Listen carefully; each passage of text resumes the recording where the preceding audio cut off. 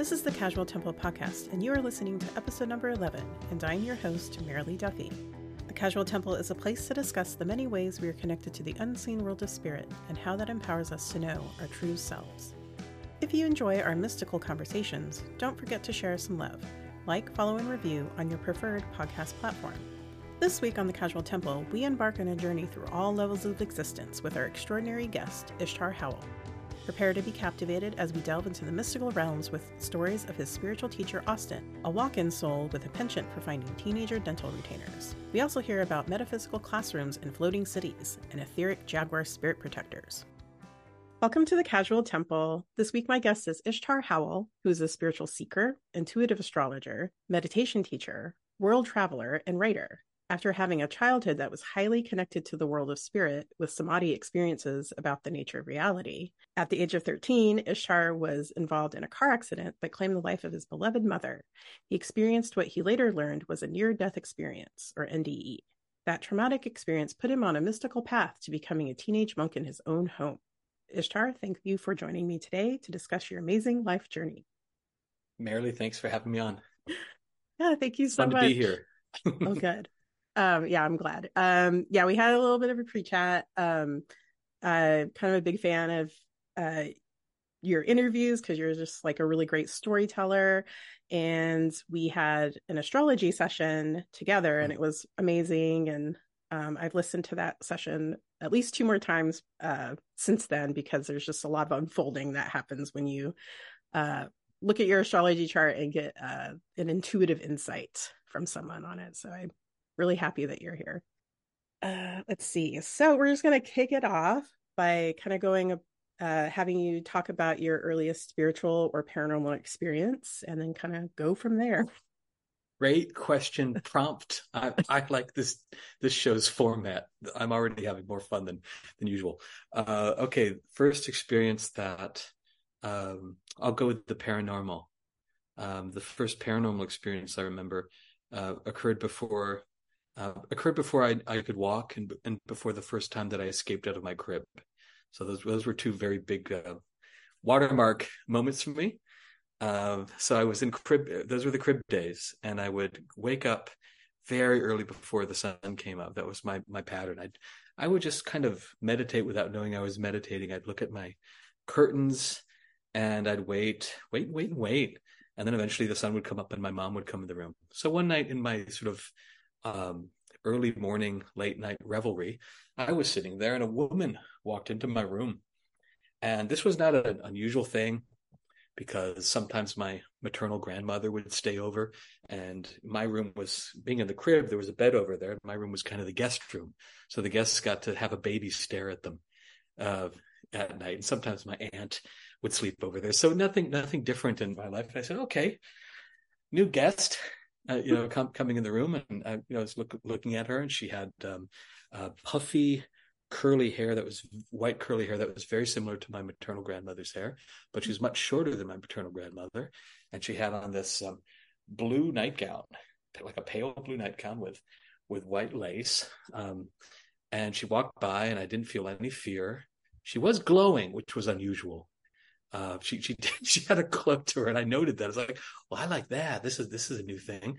And she's kind of walking by, didn't look at me, but I felt her awareness touch mine, which was an interesting sensation for a kid. And was stronger than when the adults would do it. I felt myself being touched with a wave. And in that wave was also a decided sense that this being greatly approved of me.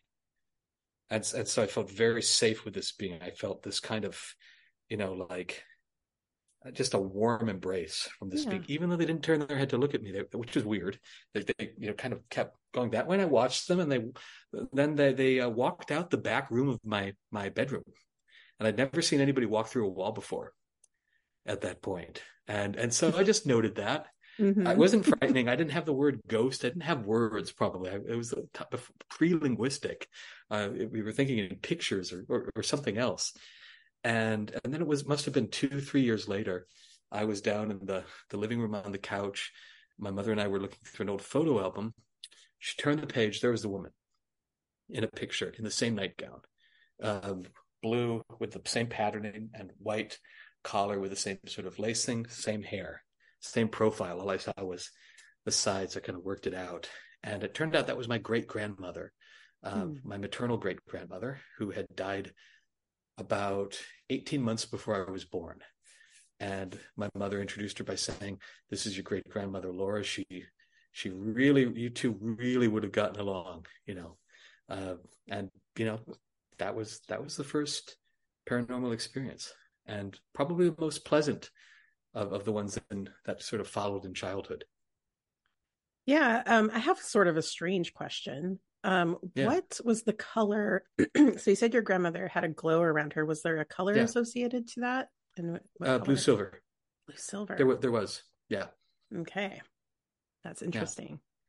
The reason Yeah. I'm asking is I tend to see, just kind of interjecting I tend to see when I do readings for people that there's little like dots that come in, like little Mm. pinpoints of light, and they have specific colors.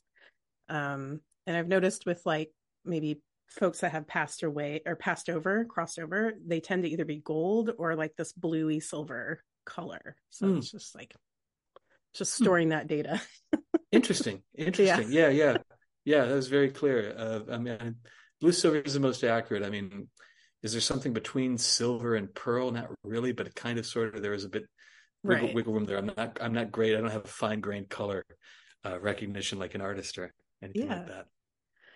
Oh, Yeah. well, thank you for sharing that first experience. I know we had chatted a little bit beforehand that you had kind of multiple experiences Yeah. as a child. Were there any others that you wanted to share and kind of talk about? Yeah. Actually, and this came later, but it was one of the more poignant ones. I'm just going to skip ahead to uh, the teen years and it's connected to earlier stuff. So once when I was a little kid, God, I must have been. I had just watched. It was not long after I watched Labyrinth as a film, and Hmm. so we're talking 87, 88, or something like that, 89. I was about 5, 6, so now people know how old I am. uh, and I was I woke up one night with a start, and I was I was in a sort of a sleep paralysis, but sitting upright after just sitting upright, and I was like, why am I still? And then I realized my body was afraid. Was feeling fear. And it's like, why? What's going on? Hmm. And I saw creeping up by my chest of drawers. It was like a mini Dementor from the Harry Potter films. I mean, its presence was just ice in my veins, and I did not have good intentions.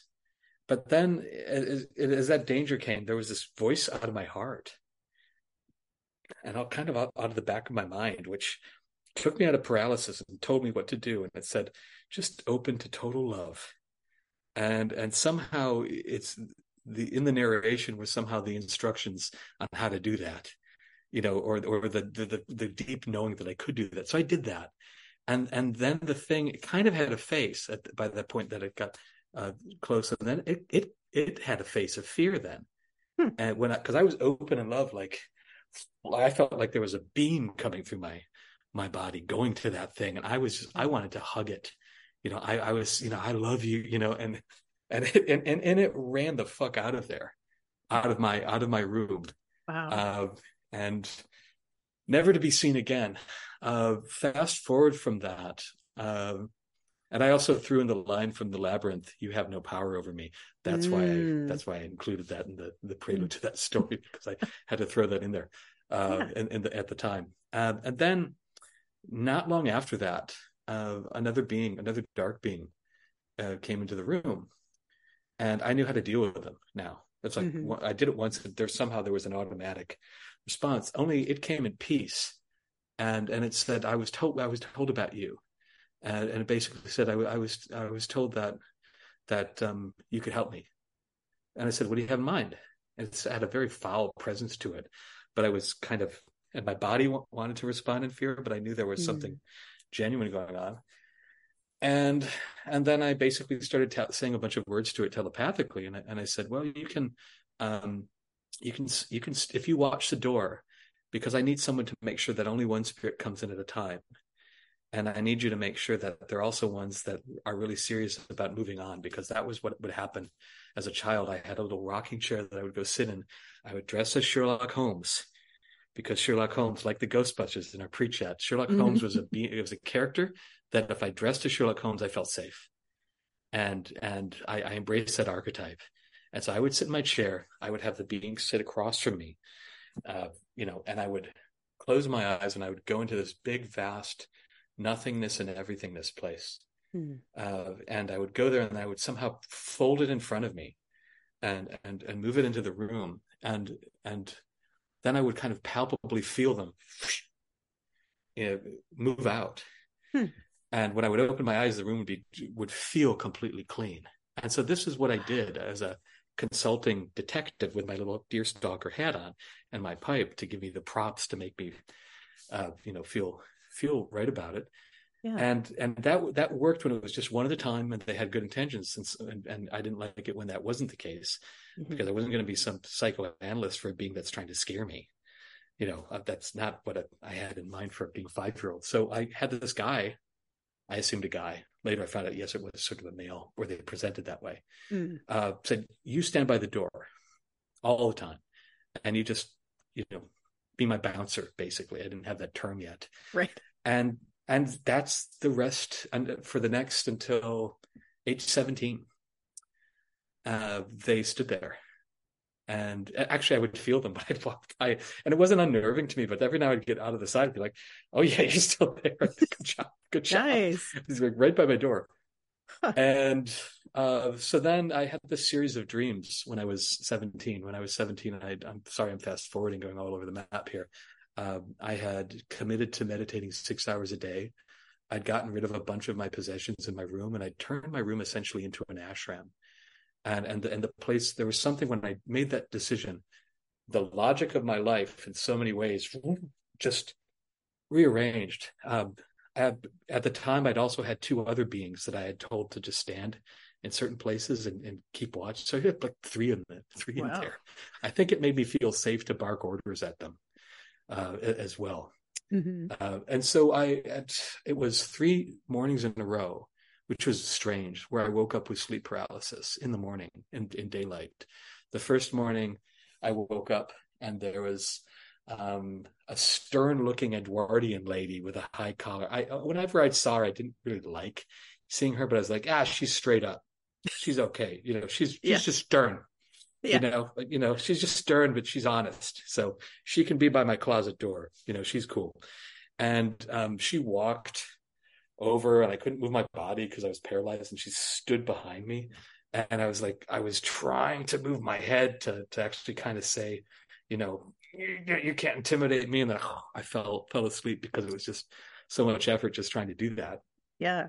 And so that happened, and I was like, all right, okay. Then the next morning, the same damn thing happened at the same time, and it was I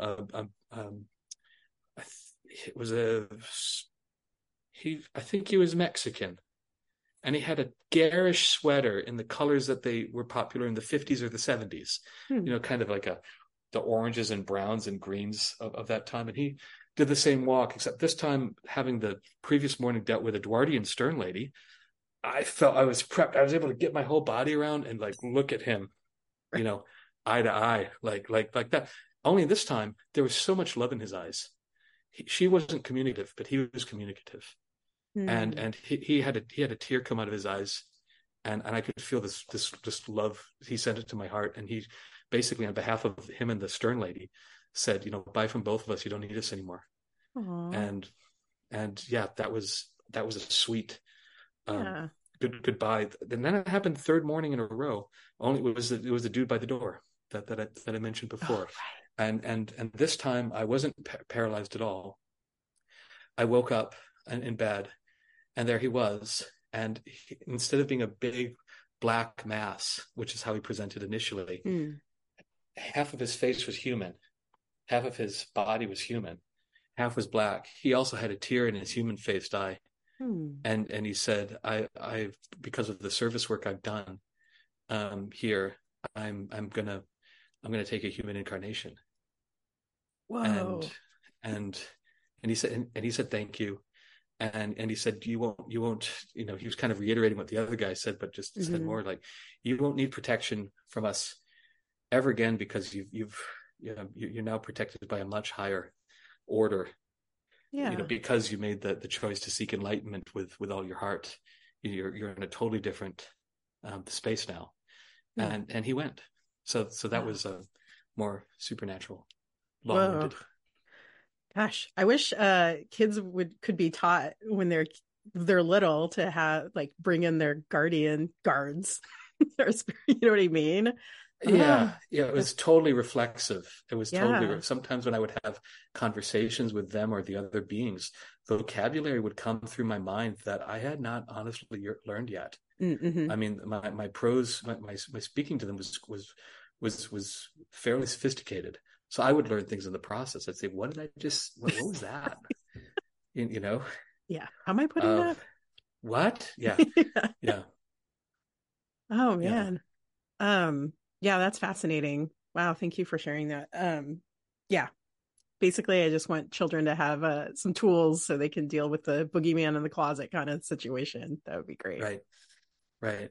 Um, well, wonderful. Can you talk about sort of what were the events that led you to discovering Ishaya's ascension meditation and kind of how that's like a huge part of your life now? Yeah, massive. Yes, Mm-hmm. I was a seeker, proper seeker starting at 14. Before I was interested in a lot of these things and watched the hell out of the Search of reruns and loved my Time Life books on Buddhism and Tumo and Mm-hmm. stuff like that. And just a wide range, but it was way on sort of the eclectic interest back burner of Right. life. I before the NDE, I wanted to be a lawyer or a politician. I thought that was going after no more that desire was there. Hmm. So I started spiritual seeking at 14, after by chance being brought into a metaphysical bookstore. A lot of the good things in my childhood, my sister initiated, intentionally or unintentionally. This was one of those things. I was tagging along. I Mm-hmm. went in, opened up a book, and it was talking about samadhi and spiritual experiences. So I started that, and then I was just trying everything but the kitchen sink for a while, and it came to a point when I was 17. I decided, as a good Scorpio that I was, I need to do this 2000%. Or not. Mm-hmm. And so I decided, all right, what's 2000%? Well, it looks like 6 hours a day of meditation and cold showers in the morning, and do a bunch of fasting and stuff like that. And I used meditations that I either learned in books or that people taught me when they came through town to teach workshops. And the discipline practice, which was most of what it was a little bit insane. And I kind of I did have experiences with it, but I almost think it wasn't because of, but despite of what I was putting myself through. Mm-hmm. And so I'll make the story short. I decided that a lot of my spiritual mentors who had been strangely in my small town had all moved out at the same Hmm. time in about the year 2001. And for a while I was complaining, I can't go hang out at my friend Austin's house anymore. Like, God damn, I said, Yeah. let's be proactive. I'm going to start a metaphysical society. And then I will create the hub, and I will draw people to it. Will now have people Wow. to talk to. So Yeah. my sister, again, was like up for that. And we created it together and went and put flyers around town. When the first person we thought we should talk to was a fellow I'd previously been introduced to at the grocery store, just a little bit older than me.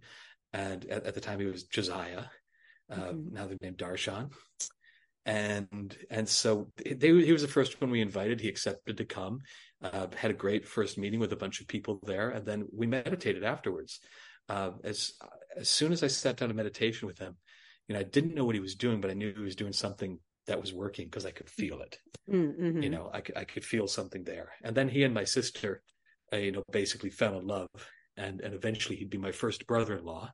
So they were just talking the rest of the time too. So he was in our orbit at that Oh. time. I don't know if it was him or somebody else who funneled to me autobiography of a yogi, Right. but it came like it does for so many people in the world. It came at the right time. It hit me like the best ton of bricks ever.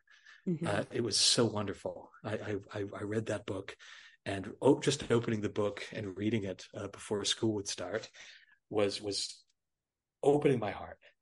And strangely, I would feel also flows of energy coming down to the top of my head into my body and coming up from my feet up through my Mm-hmm. spine and both ways at once, just reading this book. And so I was thinking, I guess maybe I'm going to head to the Kriya Yoga folks. And I was, did a little bit of research on them. I mean, no, this is no bad reflection on them, but I looked at SRF, I looked at Ananda, at these other places, and I thought, they don't have my right music. My grandmother liked the Ananda brochure, but the first time I picked that brochure up, even though it was a really nice one, the word sex scandal went through my head.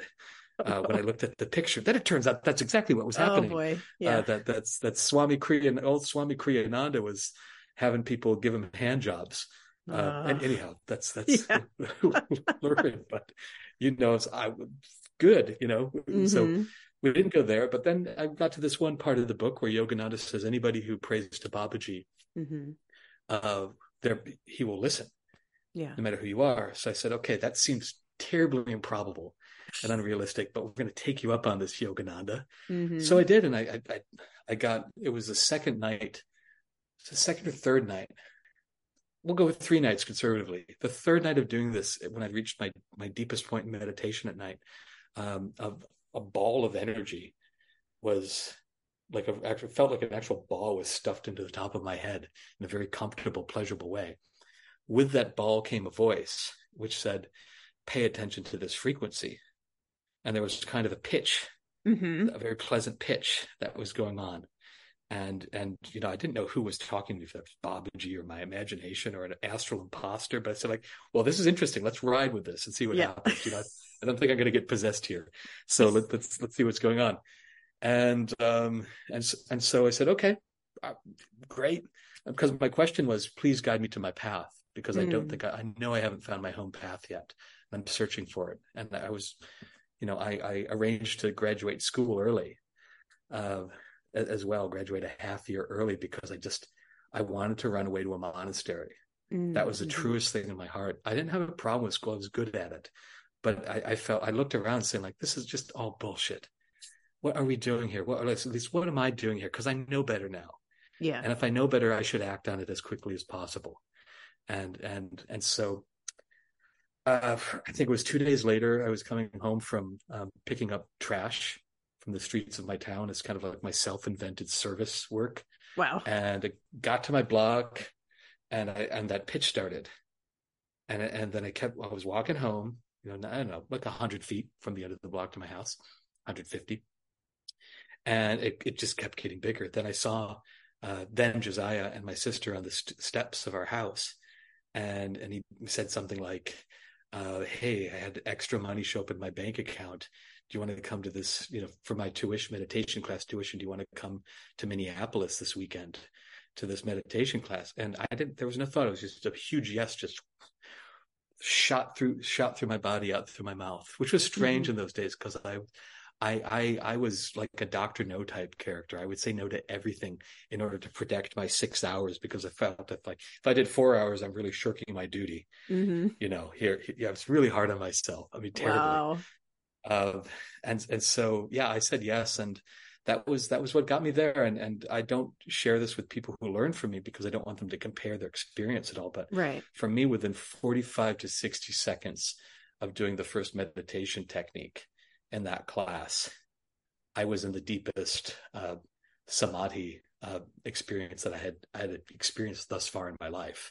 Wow. And I had this sense, there was always in my childhood this music in the background. I call it music. It's not really music, but there was a music in the background, and I was chasing it. And when I was, became a spiritual seeker at 14, I suppose I was really chasing it. I would find it in different traditions here and there. Like for me, it was very strong out of the Theosophical Society of the 1880s, right? When Blavatsky was alive still. Yeah. And it was like really strong. I was like, oh God, those are my people, but I'm separated by about 120 years in time here. And then I look at the modern Theosophical Society, and again, I was like, it's dead. I mean, interesting, but like as a vital, transformative thing that's going to get you enlightened, I was like, nah, not waste of my time. It's not there anymore. That was my quick decision. And so I was searching for that music when I found that music, and it's in the greatest concentration that I'd experienced yet or since in that meditation practice. Wow. And so I stayed with it, and I thought, okay, I'm going to be skeptical here still.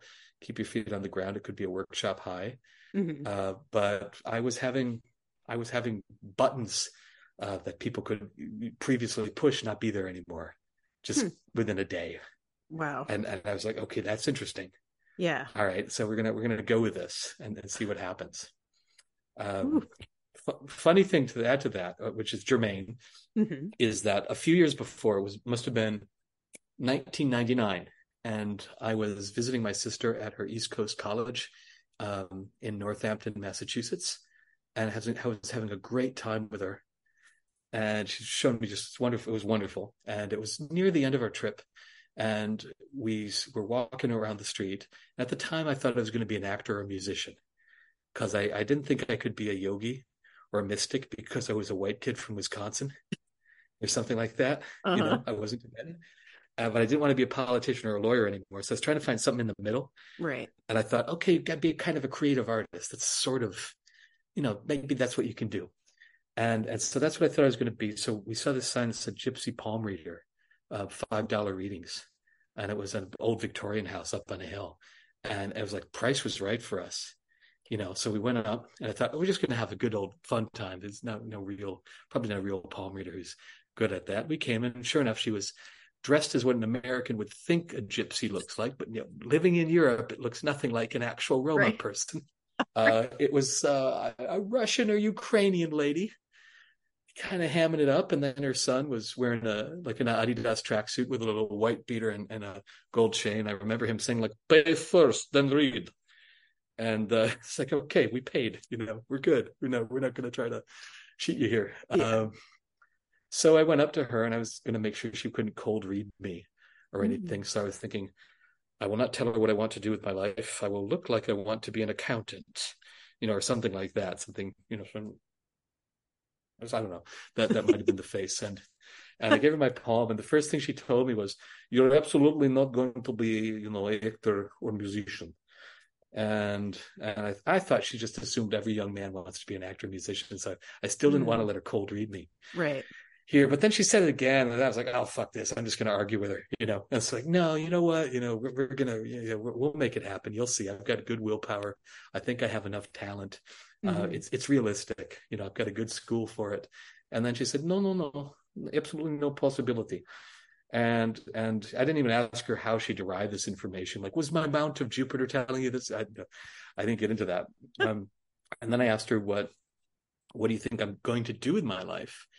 And she kind of, years later, like the character Sybil Trelawney in the Harry Potter films reminded me of this lady, because Sybil Trelawney is Emma Thompson's character, and she's like a bad psychic, but every now and then she's a great psychic. She got one, yeah. Yeah. And I thought this lady's whole countenance changed. I didn't think she was acting. I thought, is she having a medical emergency here? I was getting worried when she's holding my palm right in front of me. And she said, actually, you're going to travel the world teaching the true mystical teachings of the Christ. And then I looked over, and I saw like a Orthodox kind of crucifix on the wall. And I was like, she's trying to convert me. Yeah, she's biased. And so, yeah. So then I was like, you know what?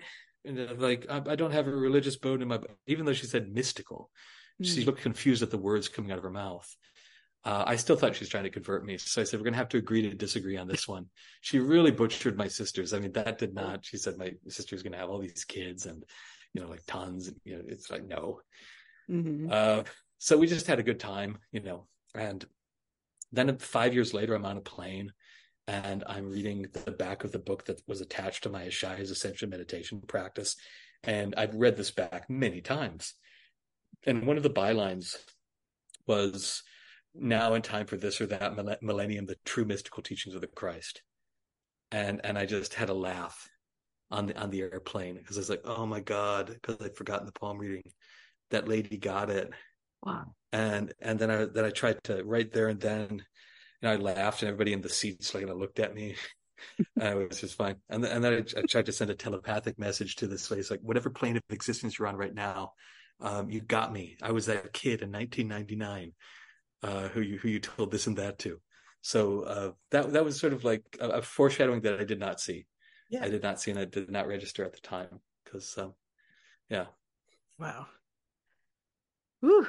Yeah, that is an amazing sort of premonition story with a psychic that was sometimes right. That's pretty good. Oh, Yeah. man. Her batting average was 500 that day. 500. So, Okay, good. she did that day. She was 1 for 2 at That's least. that day. Yeah. I know we kind of talked, just backing up a little bit to Yogananda. I know in our conversation during my astrology reading, you said something that it kind of like opened up a lot for me about Yogananda and the divine feminine. And how he was sort of he was a personification of that, is kind of how I remember it. But I don't know if you want to kind of talk a little bit about that.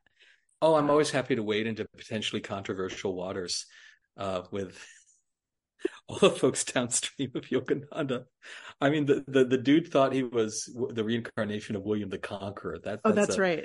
Yes. Doesn't let out there. But other mystics and Yogananda at different times, had alluded to, like, well, I'm doing the work of the Divine Mother here, and I personally, I always just felt that he was the personification of a male personification in some ways of Mother Shakti, and if he was anything with the Divine Pantheon, he was a mama's boy. At least that, at the very least, he was a mama's boy. Yeah, in terms of I think teaching style and the fact that he had this big nest up at Mount Washington where he was taking care of all these people all the time. Yeah. And I think I do not see a stern patriarch. No, I know he could get stern with people. Right. He had that range, but he was not he was a softie. Yeah. Yeah, because definitely in Autobiography of a Yogi, one of the standout pieces for me, at least, he talked a lot about visiting the Kali temple quite a bit, like a specific temple in his hometown. I think it was his hometown. And then he had like another mystical experience with the divine feminine of seeing his mother and then all the mothers. And then it was pretty amazing. So yeah, until you said that, I didn't connect that for some weird reason, that it was like, oh, that Kali temple experience, plus he's kind of the incarnation, or of the divine feminine, is pretty amazing. So he was always praying to the Divine Mother in that book. I mean, if we're just going on what's in that text, minus the rest of the context of his life, which is much larger, that's absolutely where the feel of it, for sure. Wow, for sure. I believe that was, I don't know if that, because I haven't read it in a while, but I'm guessing it was when he was living in Calcutta, and he may have been going to Ramakrishna's temple and school down by the water. That's right. I'm not sure. Probably one of our listeners is going to put in the comments section, actually correct everything. Yeah, that's fine. Please do. Yeah. Off my rocker here. Right. Oh, man. And then I know to kind of so you had the experience with the fortune teller, and then you're on a plane and you're like, wow, it's a Shaya's meditation for me. Yeah, and I know in some of the other interviews, you talked about your monastic life as a teenager, and you mentioned about the 6 hours of meditation or 4 hours of meditation a day. No, 6. It was 6 as a high schooler. Yeah. And then your 3 a.m. cold showers is another point that. Oh God, yeah. Yeah. In Wisconsin in the winter, I think it feels even colder when it comes out of the. And I was really kind of beating the crap out of myself, which I don't recommend. But right. I wasn't doing this thing where you're like, let's start out medium and then just kind of work our way down, because I couldn't do it. Like I just didn't have the nerve to work myself. So what I would do is it would just be like, rip the Band-Aid off all the way to cold, pull it out, move the plastic curtain, Yeah. You're going in. Right. You don't die. Basically, it's like, and I would be crying. I was actually crying. I Yeah. was crying because I was almost like I was literally, that comedy thing, like pulling myself Hmm. into that thing every morning. But I have to say that I did feel like disease could not touch me. Uh, Wow. I mean, I was 18 too, so that was working, and I was very fit. Oh, Except yeah. when I fasted too much. When I fasted too much, I started eating the muscle mass too, and then I ended up. I was kind of looking like Gandhi, Oh, wow. and people were worried about me. I was on suicide watch Oh, my no. last year of high school. Yeah. I had no idea, but my dad told me later. I was like, and I was like, oh yeah, that makes sense from their perspective, because I was actually giving away my favorite possessions to people and saying, Oh, I want to give this to you. And I was down to like a skeleton, and wasn't going to the lunchroom with the other students anymore. I oh was man. meditating in the newspaper room at lunchtime, or and so like, yeah, I see why they thought I was Yeah, going to your kill poor myself. family. Yeah, Yeah. yeah. Mm. They really had a rough time with that strange quick, for them it's very strange abrupt transformation. For Oh, me, it sure. was, this thing has been building a foundation for several Mm. years, and then Hmm. it just pops out. Yeah. You know. Needs to be So yeah, realized. that was actually an entirely enjoyable time, and I'm so glad that we did that, and we kind of burned we scratched deeply the ascetic itch. Hmm. And then I think I was ready to have effortless meditation come into my life, Yeah. which is, yeah, the ascension practices. Yeah. Because Yeah, then, so you're on the plane, and now is this before you join the that was years monastery? after, actually. Or The it was plane story after? is years after. Oh, Yeah, years after. I was Okay. already teaching. I put it together Oh. because I was traveling the world to teach Oh, right. at So a you're like, class, and then it was years after I'd been in this thing for forever, and hmm. so yeah, I mean, I didn't need much more convincing than my great, fantastic experiences at my first class, and then ongoing. I just slotted that in as a 4 hour day meditation, Right. and I was being a little bit more liberal instead of the 6, but I just put that in there, and things were moving quickly, Hmm. internally.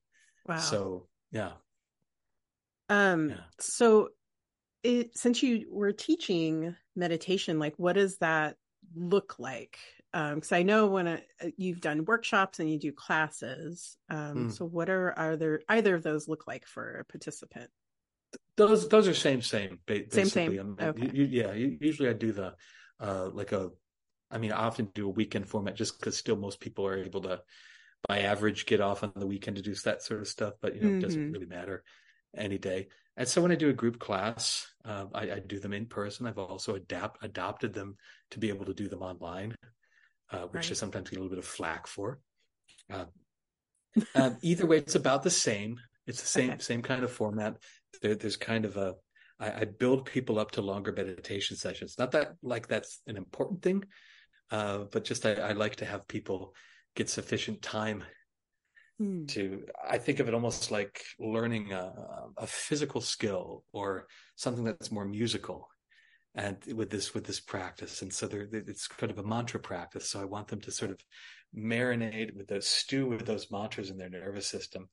And we gradually, over 2 or 3 days, uh, stew for a little bit longer and longer periods of time, and then break that up with me doing lectures on different topics, and answering questions, and uh, you know, Cool. kind of back and forth. And it always seems to end a bit too quickly. Yeah. Yeah. Uh, well, especially for you, because you do have so much knowledge to share, and then for the participants, it's kind of nice to kind of get away from your life for a little bit, do something that Yeah. feels good for you. Oh, that's cool. Yeah, that's one thing that's always gratifying is that uh, usually even I teach a lot of people who kind of are self-described. I'm unable to meditate people, and Mm-hmm. and and so saying nothing will work for me. And say, well, and yet you're here. It's like, well, I figured I'd try with you one more time or something like that. It's like, okay, let's give it a shot. Let's see Yeah. what happens. And and usually by the end of the class, when I start taking people out of meditation, it's those people who are saying like, hey, I could have gone much longer. What's up with that? Hey. You're pulling us out. too early and say, well, that was 40 minutes right there. They're like, no, it seemed like 10. It's like, okay. Mm-hmm. And so it's always gratifying to see people, very easily be able to do 40 minutes or an hour and have it be, just like that. Mm-hmm. It's also been another trend from teaching meditation has been having insomniacs report sleeping for the first time in years, or having Yeah. a restful sleep, a continuous sleep throughout a whole night. That Mm-hmm. that has been common the last 20 years of teaching, Wow. which always still blows my mind when people come up. And it used to be funny because I just have people come up and very intensely after the first night of the class, and they sometimes grab my shoulders. That's why I'm putting my hands here. They're like, I slept. And Oh. and then, and then like, yes. It's like, no, you don't understand. I didn't share this with you. I'm an insomniac, Oh. Then it's like, oh, okay, gotcha. Get what you're saying. Yeah. So yeah. Oh, that's Stuff powerful. like that. Yeah, that's Yeah. powerful.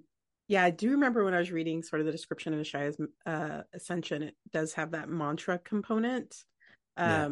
And I have a practice where I do Kundalini yoga, and there's sort of like there's you do the kriyas, you do a layout, you do the chanting or whatever, and I do find that the chant, at least for me, I think it's kind of different for everybody, sort of what they're in or Mm-hmm. whatever for meditation, but the chanting does kind of like get you in this sort of rhythm of, yeah, and it kind of helps like not clear the mind necessarily, but you're more focused on the chanting, so it's not like you're letting all the other things come in. Right, yeah, and that's probably vocalized, and so like this mantra practice is non-vocalized, so Mm-hmm. it's an internal thing, and it's Oh, not as interesting. rhythmic, but what they share in logic is that Mm-hmm. you're using a sacred syllable or a sacred Right. string of syllables or a sacred prayer, and we're using it as a vehicle that just naturally brings the mind uh, into deeper and deeper relaxation. That's what any Wow. effective mantra or similar technique, because it can be done with Hebrew.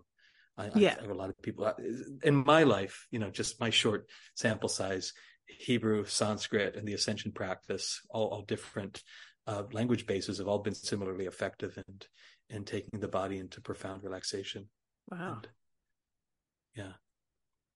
yeah, Are you doing any sort of I know we usually say that for the end, but we'll probably revisit it, but are you doing any classes or meditation anytime soon? Or what's the yeah. Depending on when this goes out, maybe it'll be the next day. By yeah. the time it goes out, I'm doing another uh, online course November 18th and 19th. Oh, okay. So that's Cool. my next online course. I haven't scheduled any in-person courses yet. I live over in Europe, and I don't do a lot. I might teach an in-person class in Portugal, and I might do some more classes in the UK. We tend to get up there, and often teach in sort of the West Country. Mm-hmm. Uh, so kind of Somerset, uh, Gloucestershire, Mm-hmm. and we have a deep love for Cardiff in Oh, Wales. So there's yeah. sort of and Liverpool. There's a magnet that goes out west, even though London is its own magnet, and we've taught classes there as well. So Yeah. that'll probably come. I post them on my website so people can check Cool. out if there's anything coming in their area. Awesome. Yeah, I definitely want to check it out at some point because it sounds very intriguing. It sounds like a lot of different modalities I've done, but it's kind of one Mm, one kind of more focused. So I like that. Let's see. So do you have any so kind of with that, we've talked a little bit about some spiritual teachers that you've had or role models, yeah. but were there some additional ones that were impactful on your path that you would like to talk about? God, probably a big three. Mm. Um, First one is when I was a teenager, young teenager. They all met me when I was a teenager, actually. That's Very so short funny. window of time. Yeah, when I was and I can't forget Pam really, but I spent the most time in those years eventually with a fellow by the name of Austin, who was introduced to me by my dear friend and mentor Pam. She was a transcendental meditation teacher and a fantastic psychic who moved to my hometown and was giving readings at the Metaphysical store. and would Wow. just take the time to chat with me, which looking back, I appreciate immensely. Here's somebody 40s or 50s taking the time to really give attention to a 14-year-old when she probably had Aw. other things she could be doing with life. So eternally grateful for Pam. Then she introduced me to this fellow named Austin. Austin came and he said that, well, now the trees are going to sleep. And any new age person could say some crazy shit like that, but the way he said it, Right. and the look in his eyes, and I felt his presence from about 30 feet. Whoa. And it was great. I really vibed with it. And I got talking to him, and it turned out that he was something called a walk-in. And after meeting him, I started walking around my hometown, and I noticed all these signs that said "walk-ins welcome" at hair salons. And I thought, oh my God, I had no idea that hair salons were so metaphysically oriented. Right. I was having a blood moment. I was like, they're everywhere. Everybody knows about these walk-ins. Oh my God, no, obviously it was different, but for people may not have heard the term a walk-in. I'll tell Austin's story, which he told to me, which was, well, actually I lived in a small town, and in a small town, everybody knows everybody's business. So when my dad told me, you're hanging out with who? Because before he died, Eldo Austin, and came back, was a notorious town asshole. And so when I met Austin, he said, yeah, the old guy, meaning the other guy who he used to be, the other guy, he was at the hospital running on the treadmill doing the stress test for your heart to see how prone you'd be to a heart attack, and he had a fucking heart attack on the treadmill. That's how prone he was to a heart. So the machine really pushed him into it. He died, massive heart attack, died. He said, yeah, he was on the table, and then I came in, and we tagged out. And I came into the body. I kind of scared some people when I came back to life again. And he said, yeah, his story was actually it was a multi-lifetime yarn actually that he told. He said the other guy was a reincarnation of a cavalry officer who had served in General Crook's army, exterminating the Apaches in the Southwest. And he said I was one of the people he exterminated. I was like a medicine man or shaman. He had a different word. I don't remember it. He came in and he had a detailed knowledge of Native American ritual of the Southwest. And he was brought into the tribes down there. He even looked Native American. His face kind of changed. He lost pretty much most of his friends when he came back in, because they were kind of assholes like him. He had to get a divorce because she was kind of an asshole too. Right. And he had like one friend who was able to, kind of stay in the orbit. And it was pretty much 0 to 60, in other words, in 3 seconds, right? It's not a gradual thing. And he was kind of a different guy. Mm-hmm. And that can be kind of like a walk-in experience. And anyways, no matter how he framed it, he went from being town asshole who had once leaned over at my father's bank and choked another loan officer because he wouldn't be given a dubious loan to him. That's how bad he notoriously he was. And he went from that to being this amazing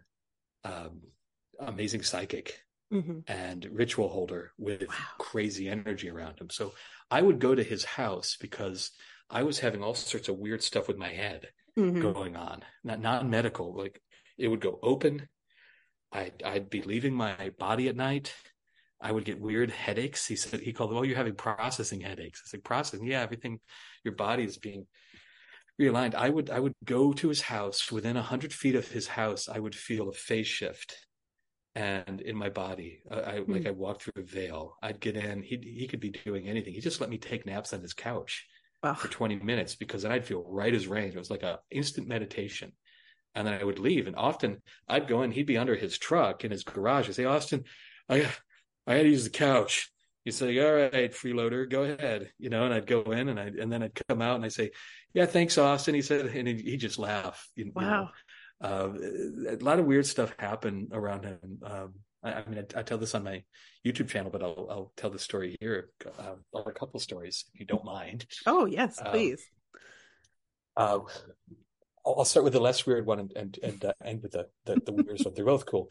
I went to the beach a lot to swim in the summers as a teenager, because I enjoyed it. Good exercise. I would often put my goggles on and find every now and then a $5 bill at the bottom of things, once a 20, tens. So I like being out there. One day I went up to sit on the end of the pier, and I went into kind of a untaught meditation, and I had this thing. I have to open my eyes. I opened my eyes. There was an endlessly tall beam of goldish whitish light that looked like a flame coming out of the end of the lake, and it must have been, I couldn't estimate the width, many boats wide, so 80 feet wide. Wow. From where I could see. Mm-hmm. And then it went up all the way to the sky, and then I wiped my eyes, saying like, am I just seeing something here? Come back up, it's still there. Whoa. And nobody else is seeing it. Everyone, I'm looking, is anyone else seeing this? Then I just left, didn't mention it, came back the next day, saw it again. Then I went to see my friend Austin, so I didn't mention it to him, and he said, "Oh, you saw the light at the end of the lake," without me saying anything. This would happen all the time. He said, like, Wow. "Oh, you saw it," and he said, you. I was like, "Okay, thanks for letting me know that I saw it." Yeah, it's. Then I had this dream. I had these dreams a lot. I called them dreams, of course, because they happen at night. Right. And what would transpire is I would find myself in what I could only describe as floating cities. And I would be taking classes and subjects that I had no aptitude and sometimes no interest in my waking life in, or no knowledge that they even existed. Mm. Sometimes I would be teaching classes, which was even more bizarre because I was a teenager. It's like, I'm teaching, and there's all these adults, and there'd be almost like Greek amphitheater things. So anyways, one night after having one of these happen, I think I was giving a riveting talk on the spiritualized botany of the 21st century, which, I didn't follow. I'm becoming a botanist or anything, but I go over to Austin's house again. I don't mention anything. And he said, "I saw your talk last night. It was great. I saw you." And I said, "What talk? Where?" And he said, "Yeah, we were both up on the ship." He called them ships. I call them floating cities.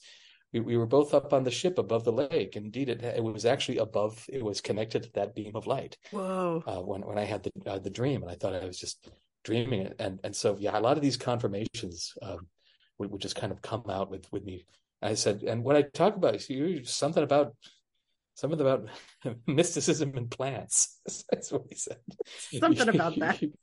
He said it's a little complicated, so I kind of went over here. I was like, all right. So yeah, this would happen. He also had this Edgar Cayce ability to find my retainer that I had to have in my mouth, and I would lose it constantly because I hated the feel of it in my mouth, and it was clear plastic, and so you could just like see through it. Yeah. If you put it down, I was constantly losing it, and then but I had to find it because I was like, I didn't want to disappoint my dad and had caused an expense like that. So I'd like go, "Oh God, what am I going to do?" I call Austin. It's like a desperation. Go to the phone. I was like, "Austin, do you know any insight where my retainer might be?" He would start laughing, and then it would get to the point where he rang me. He would call me when my retainer was lost and tell me where it was. Because he knew you lost it. Yeah, because he was told, my guides told me you lost the retainer again. So yeah, you're right. I was about to call you, saying like, one time I called him. It was very Edgar Cayce. Like, he told me he'd never been in my house, and I never described my house or the furnishings or the arrangement of the rooms. Mm-hmm. So he said, "It's under the blue couch in the TV room, under the left front leg by the Newsweek." And I went and I searched. I thought I did a good job. I said, "Austin, for the first time, you're inaccurate. It's not there. And I got to find this thing."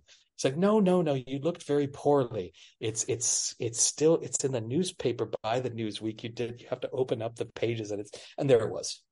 And it was just like every time he was 100% fine. And the funny thing is, I was a teenager, and I never thought to ask him anything beyond more that significant than my retainer. It's like it never crossed my mind. It was always like a desperation thing. I didn't want to instrumentalize him. That was part of it, and I was willing to instrumentalize him because it was like a desperate thing. Yeah.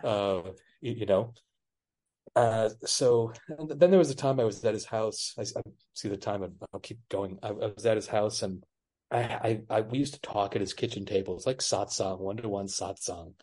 We could talk about anything, and there's just presence.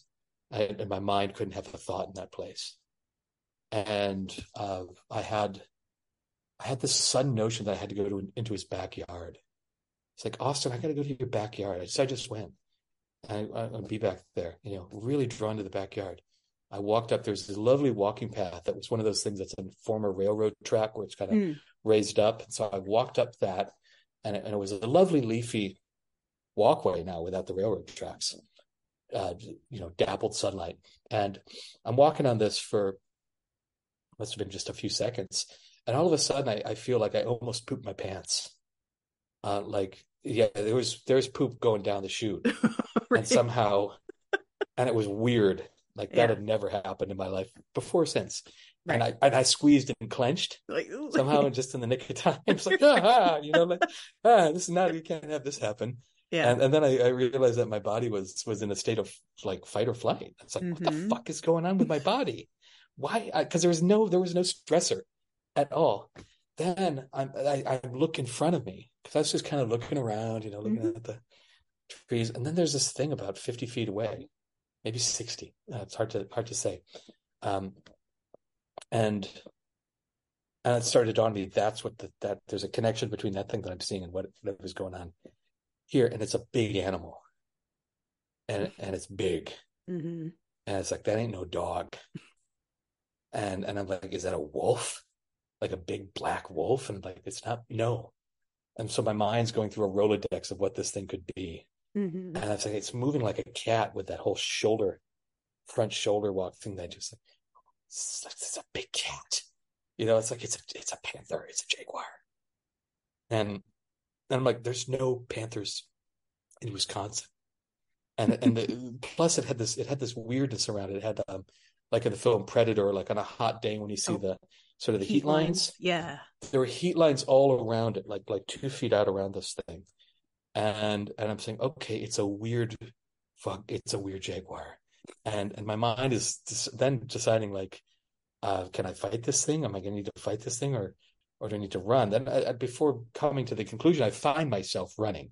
So I turned around, and then I'm thinking like, oh no, the Discovery Channel told me never run from big cats. It stimulates their chase instinct. It's like, and then I was sure I was going to have a searing pain of a claw or teeth going into my neck any time now. Of course, it didn't happen. I get to almost to Austin's door. I'm so glad that I practiced as a teen boy, running at doors, opening doors, and jumping in a seamless fashion as possible. Did that, pushed the door behind me with my feet like I'm in Jurassic Park or something, getting away from a raptor, locked the door. I'm on the ground panting. Already on the ground is Austin. He'd fallen off his chair. He's laughing. And I'm saying, and I'm looking around still, making sure the door is going to hold, because I think a hulking beast is after me. And he's laughing. He said, like, oh, don't worry. You only met the jaguar. It's an etheric jaguar, and it likes you. I was like, what? Like, oh God. And he said, like, it's actually it had a name, and I've forgotten the name. He said, yeah, that jaguar was assigned to me as the protector of this property, so I could do my work. Oh. And he said that the jaguar, first of all, kind of called you out there, and then introduced itself to you, showed you, it's saying that you're in the pride, or you're in the family. Oh. And its protection is extended to you, because I'm basically like the sorcerer's apprentice here, right. More or less. Yeah.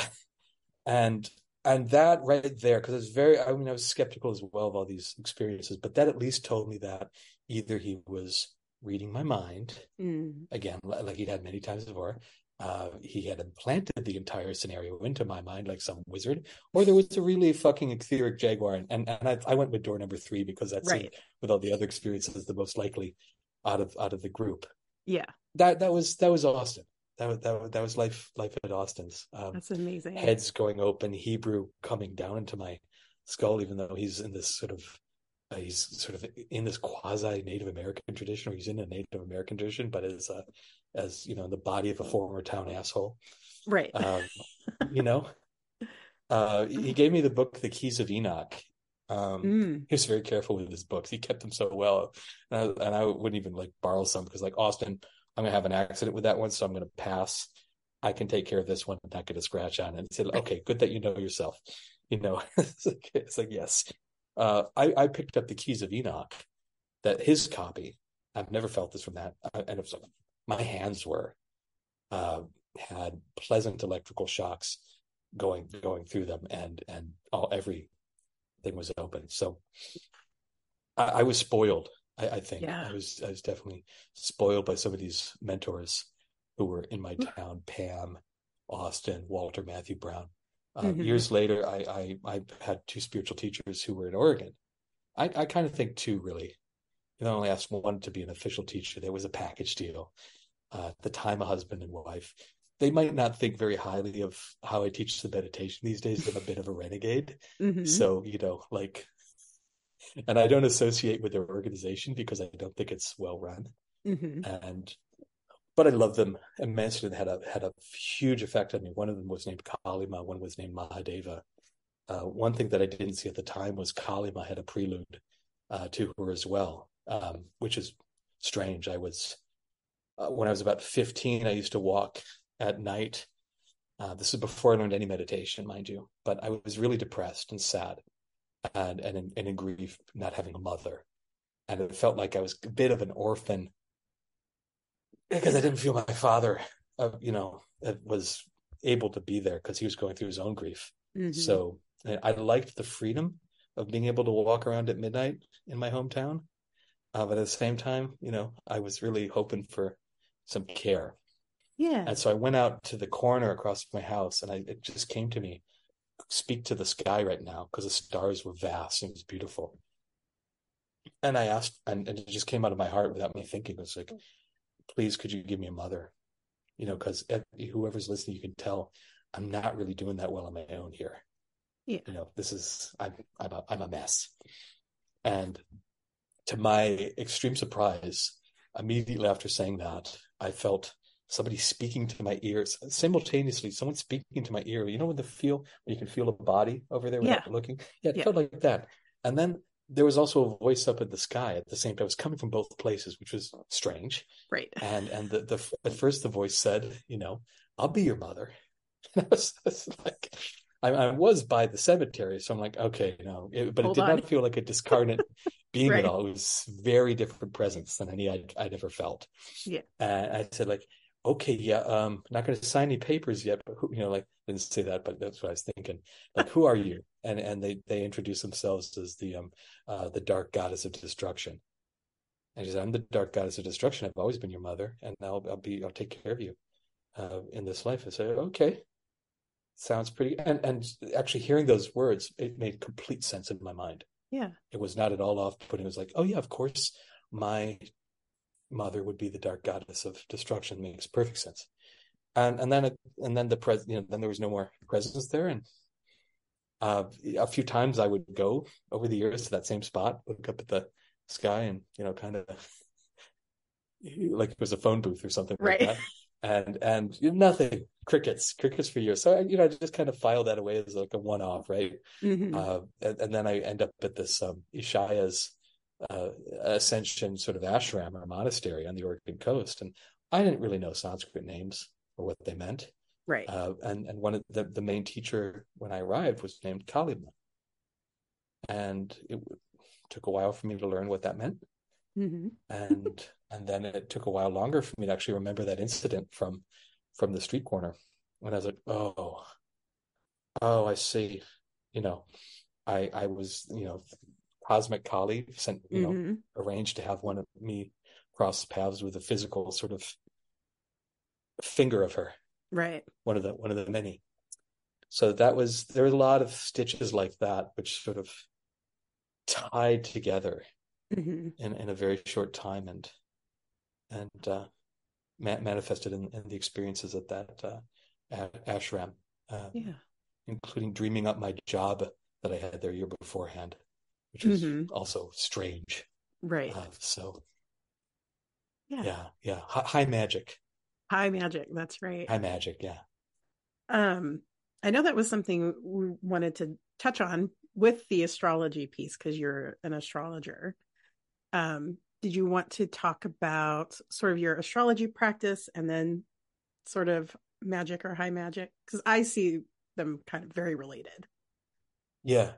They're very related. I sometimes, some people have suggested I use a different title than astrologer. Not saying that I'm a bad astrologer, but they're saying that I'm kind of. They wanted me to use the word oracle.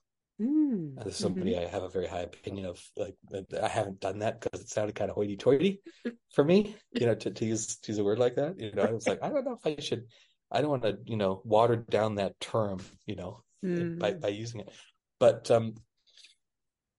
astrology came.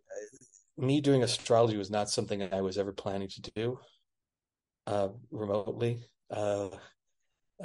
This was one of the many things where my wife knew what I was going to do well before I did it, and I was like, "Yeah, it's not going to happen." That's that it does, Right. right? Yeah. This is the pattern, and I'd had exposure as a child, but I was like, "Oh, okay."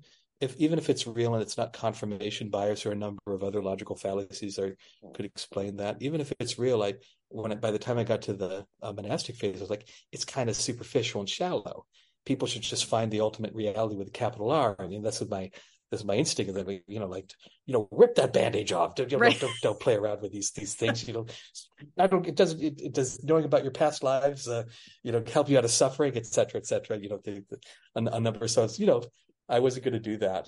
But then we were in Vancouver, BC, and it was we walked by a storefront, and there was this man who was giving astrological and tarot readings. Turned out he'd been a Zen meditator for 40 years, very serious Zen meditator, studied at the Rochester Zen Center with Roshi Philip Kapleau, very high grade practice and teaching.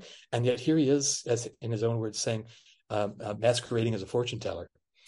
Or moonlighting as a fortune teller. I was like, I love a man with these kinds of contradictions. We got to support this guy.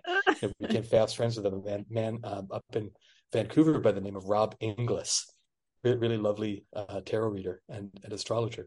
So I ended up taking a class from him, an astrology class. And as soon as I'm getting into the materials and the syllabus, I'm eating it up. And it's going into me like it's water I've been trying to drink for a long time, and I've been without. It just goes right in, and it's like, yeah, we've got to do this. I had earlier in my life, my mother was a great therapist. I think in the last few years of her life, she went and got a master's and did the practicum, and I think she just had a real knack for it. Those books were in the house: Jungian stuff, Hillman stuff, Freud, and I always had a sense I would like to do work like that, and more in the Jungian sense, connect people to their song, connect people to their center. I found in astrology that work. Yeah. It became very, I didn't know that Jung was so into astrology when I was doing the thing because I hadn't really studied in depth. I didn't know those connections at the time. I put that later on as I'm reading more books. I'm like, oh, of course, Jesus. I'm dealing, this is an archetypal language. Yeah. And so became a passion. And I found that it wasn't, I don't think it was as counter to as facilitating as awakening as I thought, or as frivolous or tertiary. I mean, sometimes I do, and I like to keep it real with my astrologers and my clients and say, like, hey, we're talking about your costume here. And so my middle ground is, I think that, I'll inject a little Alan Watts here. And especially his late stage Taoist Alan Watts in his wonderful last book, Tao, the Watercourse Way. He'll be talking about the difference between Judeo-Christianity and Taoism. And he uses an analogy that, okay, in Judeo-Christianity, the root of the system is an assumption that there's something wrong with our nature that has to be remediated. That's I think it's a little simplistic for him to do that, but I'll expect the analogy. It's a bit simplistic, but he's saying, like, we're having to remediate original sin. Mm. And in Taoism, again, this is simplistic because there's a lot of shit Taoism, I have to say Right. too. But if I'll let Alan have his due. In Taoism, the basic assumption is that our eternal nature, that our prime nature is whole, and that we encounter our problems when we deviate from the wholeness that's already there. And Mm. that's my approach to astrology, is I'm looking at people as already whole. And I tend to find that when we allow ourselves to go with our groove, when we, like a piece of wood has a grain, when Yeah. we allow ourselves to be that twisted tree that a Taoist will speak about, we tend to not only actualize, using Maslow's definition, we tend to not only actualize more quickly, but actualizing more quickly, I think, to a certain degree, leads to realization, freedom, ultimate freedom from suffering more easily. Yeah. So that's my approach. Is I see people as musical, and basically when I'm doing sessions, I feel as if I am, in many different ways, using many different metaphors or um, approaches, getting out of the way and playing their song back to them, Mm-hmm. and then you know having whatever happens. So that's my approach with astrology. It's just a wonderful system that reflects people's innate music. Mm-hmm. And That's beautiful. I yeah. like that explanation. And I also, because something bugged me a lot about, because you explained sort of the Taoist view and then the Christian view of that. And in the Christian view, it comes from a place of kind of negativity, right? Like there's something wrong with you and you got to fix it. Um, Yeah. and I have a lot of problems with the people that talk about like life after life, or like the intermediary, like the supposed intermediary point of where you Right. meet your council of nine and then you go through Yeah. this process. And I'm like, that bugs me. Like, because it's essentially like, yeah, you put yourself into this lifetime to fix you because there's something wrong with you. Mm. And you have, Mm. yeah, there's something about that always bugged me. But the way you explain the Taoist view, I'm like, that makes sense to me. Yeah, and I can reconcile those. I think of it as a Yeah. play, and if Yeah. we need to have if we'll set up our sort of, we'll have our council, and we'll be using that language Yeah. if it serves us, and we'll adopt sort of this like if I was big into the Edgar Cayce readings when I Oh, was a yeah. teenager as well, Yeah. and the way it's very linear and very stepwise. It's like in this incarnation they gained and lost here and there, but then it got fun. It's like, and then between incarnations they hung out in Jupiter. Mm-hmm. They spent time in Jupiter learning this. They were in Venus learning this, etc. Then they come into this incarnation. Okay, fine, Edgar. They were. Okay. It was the 30s and 20s and 40s. I think Americans needed to hear it in sort of a linear, Okay. kind of way. And yeah, Watts is wrong in a sense. I think I wouldn't call his view of Christianity exactly a straw man, just because that kind of Christianity has been propagated quite a bit. But I would say that the mystics in the tradition, as in all traditions, tend to be coming from a place of wholeness, Mm. and tend to be experiencing that wholeness. So there are strands of Judeo-Christianity that are very, very much coming from that Taoist angle, and there are strands of later Taoism, especially when they're getting into where they're getting into fixing people as well. Oh, So yeah, yeah. and Yeah, and how do you because we talked a little, you mentioned high magic. I think that's what your term was. yeah. But and I've kind of dabbled in sort of excuse me, Western ceremonial magic, which is like Mm. high, what is it? Like high theurgic magic. Okay, yeah, I think Yeah. that's the right term, isn't it? Yeah, Yeah. yeah. How do you define high magic and or just magic in general? Probably loosely. I shouldn't define it. Aleister Crowley will show up and like slap me, Yeah. something like that. Yeah. No, he wouldn't. He's like, "Good job, rebel." Yeah, that's true. Probably. Um, change that definition as much as you like.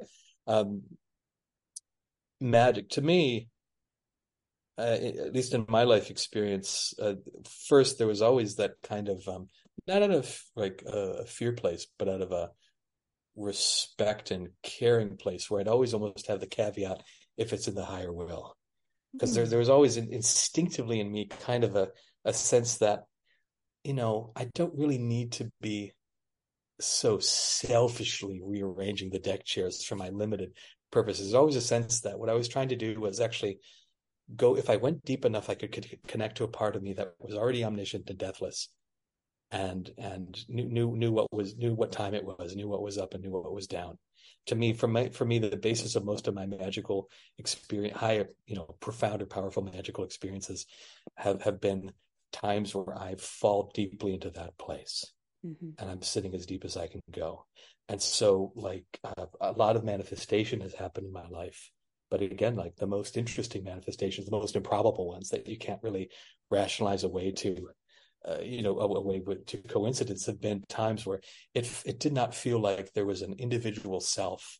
The individual self was there, but it had merged so deeply into that non-local, deathless, eternal, everywhere at once flavor of self, that the desire that was coming through to be manifested could not be owned by a little person, camped out a couple inches behind the forehead. That desire was coming from come up, and when sometimes I would speak the desires out, and it was not like it was traveling from here to there. It was traveling from, kind of,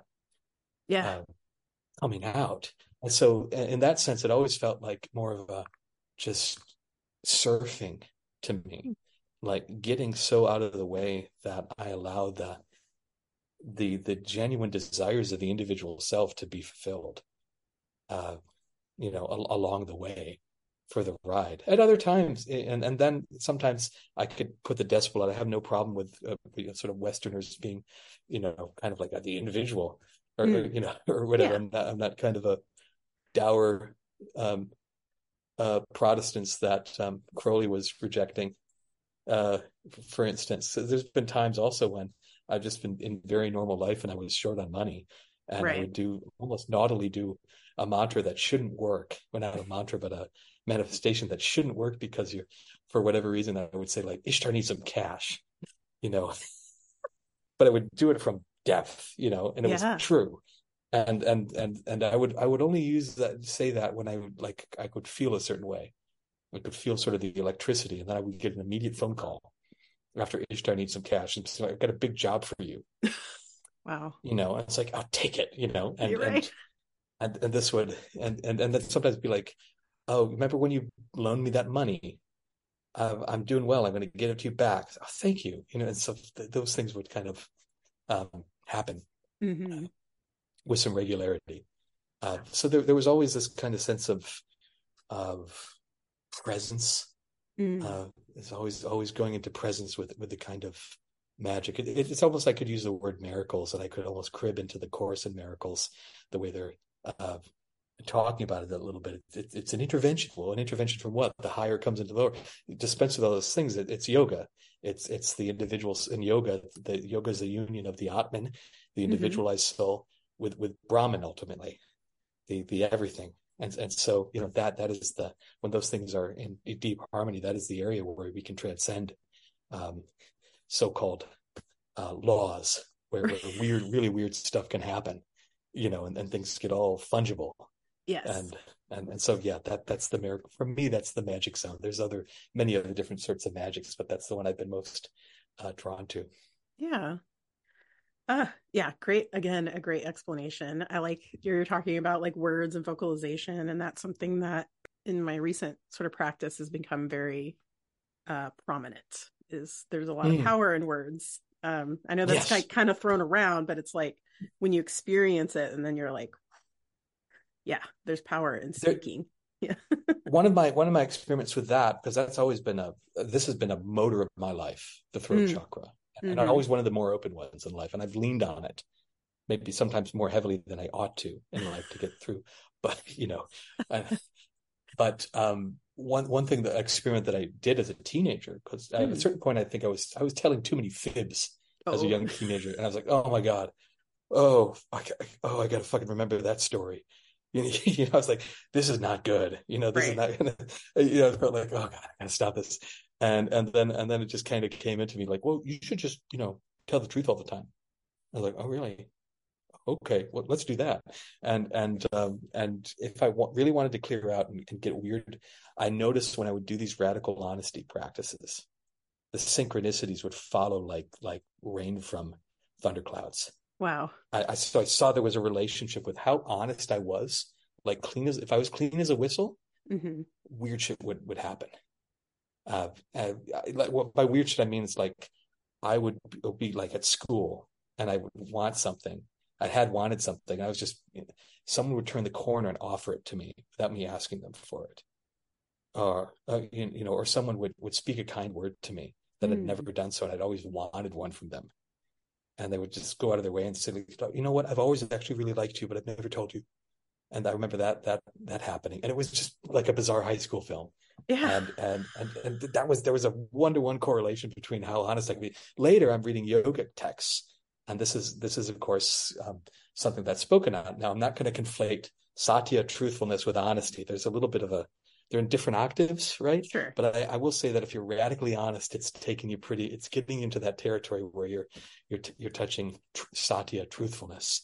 At least in my case, and they speak of, if a yogi is deeply immersed in silence, and it helps to not have a bunch of bullshit Yeah.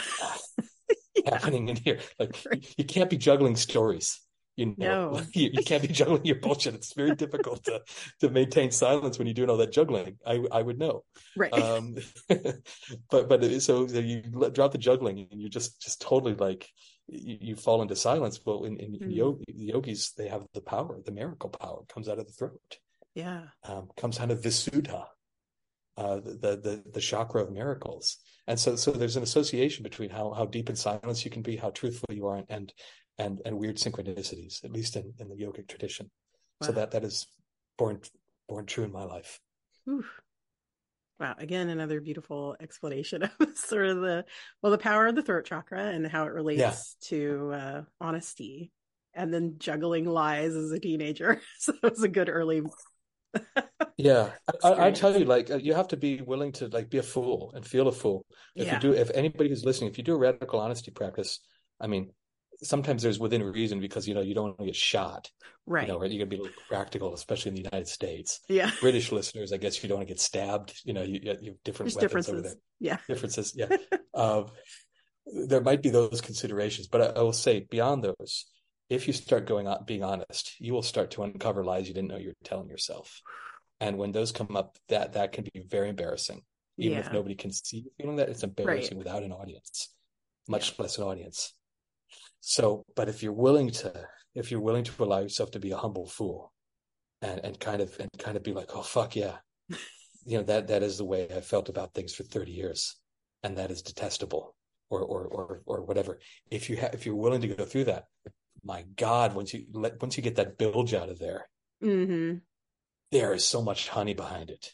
Right. So you have to persevere. If you're listening to this, you really have to persevere and be willing. And then these synchronicities can happen. Because sometimes people ask me like, fucking synchronicities, in my life. And I'll say, well, there could be many explanations, but often the explanation is insufficient perseverance. There's often got to be every practice has its own version of hours of horse stance. Right. I don't, I'm Saturnine, so of course I'm going to say that. Yeah. So I could be wrong, but almost every tradition, horse stance, and the horse stance here, if read in being honest and truthful, is simply, going through the boring days when you just kind of want to vomit, or wow, having a bunch of what you consider boring or thoughty meditations, even if you have a very good practice. You're going to have meditations where, it's, oh my God, the neurotic's back. Oh no. Right. I thought I had more progress. Yeah. Deeper and deeper with the meditation. Well, thank you. We're kind of wrapping it up here, and to kind of tie into sort of what you're talking about with throat and radical honesty. What is a mantra or words of wisdom that you would like to leave with the audience today? Probably words of wisdom or something. I really was thinking about this. Probably that you've always been enough. That's beautiful. I think a lot of people need to hear that and tell themselves that. Yeah. That's great. Yeah. Thank you. Oof. Yeah, that kind of hit my heart. Thank you. That was good. Uh, so where can folks find out more about you and how they can work with you? Well, I've got a couple websites and a nascent YouTube channel, and the websites, the meditation website is www.ascension dash, the one in the middle, meditation.com. So ascension-meditation.com. And the astrological website is another tall drink of water. That is www.awakened, with an ED, lightastrology.com. So awakenedlightastrology.com. And my YouTube channel, I think the address to it is something like youtube.com/Ishtar Ishaya. Mm-hmm. I think that's one of the addresses for it. So Cool. Thank you. Yeah. And also your wonderful Instagram, because you post really cool pictures of all your travels, and I love following it. And yeah. That's right. Facebook and Instagram wide open. And my Instagram is, I wasn't trying to be hoity-toity with the title. It's Awakened Living, because my wife and I at one point were going to do this sort of multi-subject magazine. This was like 10 years ago. We wanted to do this with spirituality, politics, permaculture, economics. It's a very ambitious, too ambitious project. We're going to call it Awakened Living. So, it's going to be spirituality meets Mother Earth news meets something political. Anyways, that ended up as my Instagram name. So Awakened Living, or Ishtar Howell. You can look up, and that probably gets you there too. And I'm very active on Facebook as well. Okay. Which, I have some friends who say Facebook is a sewer. I said, yes, it is a sewer. And I enjoy it there. Like the sewer sometimes, yeah. Something. Yeah. So I like to call them fake book and Instasham.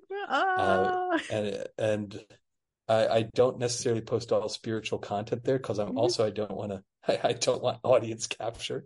So if you've gone there, you're going to get some spiritual content, you're going to get mystical stuff and magical stuff. I mean, you're probably going to get like me posting Queen songs. If you're going on Facebook. So get ready for some Freddie Mercury. Awesome. Yeah. Oh, well, I'm excited now. 'Cause I always need Freddie Mercury in my life. Yes. Oh, well, thank you so much, Ishtar, for spending time with me and chatting. It's always great spending time with you in any capacity. And yeah, just thank you so much. It's a pleasure. Yeah, absolutely. A big heartfelt thank you to our guest, Ishtar Howell. For more information about Ishtar and his meditation offerings, astrology readings, and where to find his social pages, please be sure to check out the show notes. Your support is invaluable to us. If you found this podcast enjoyable, take a moment to express your love by liking, commenting, and sharing it with those who might resonate with this content. Your engagement keeps the momentum alive, and we are truly grateful for each and every one of you. Thank you for being an essential part of the Casual Temple community.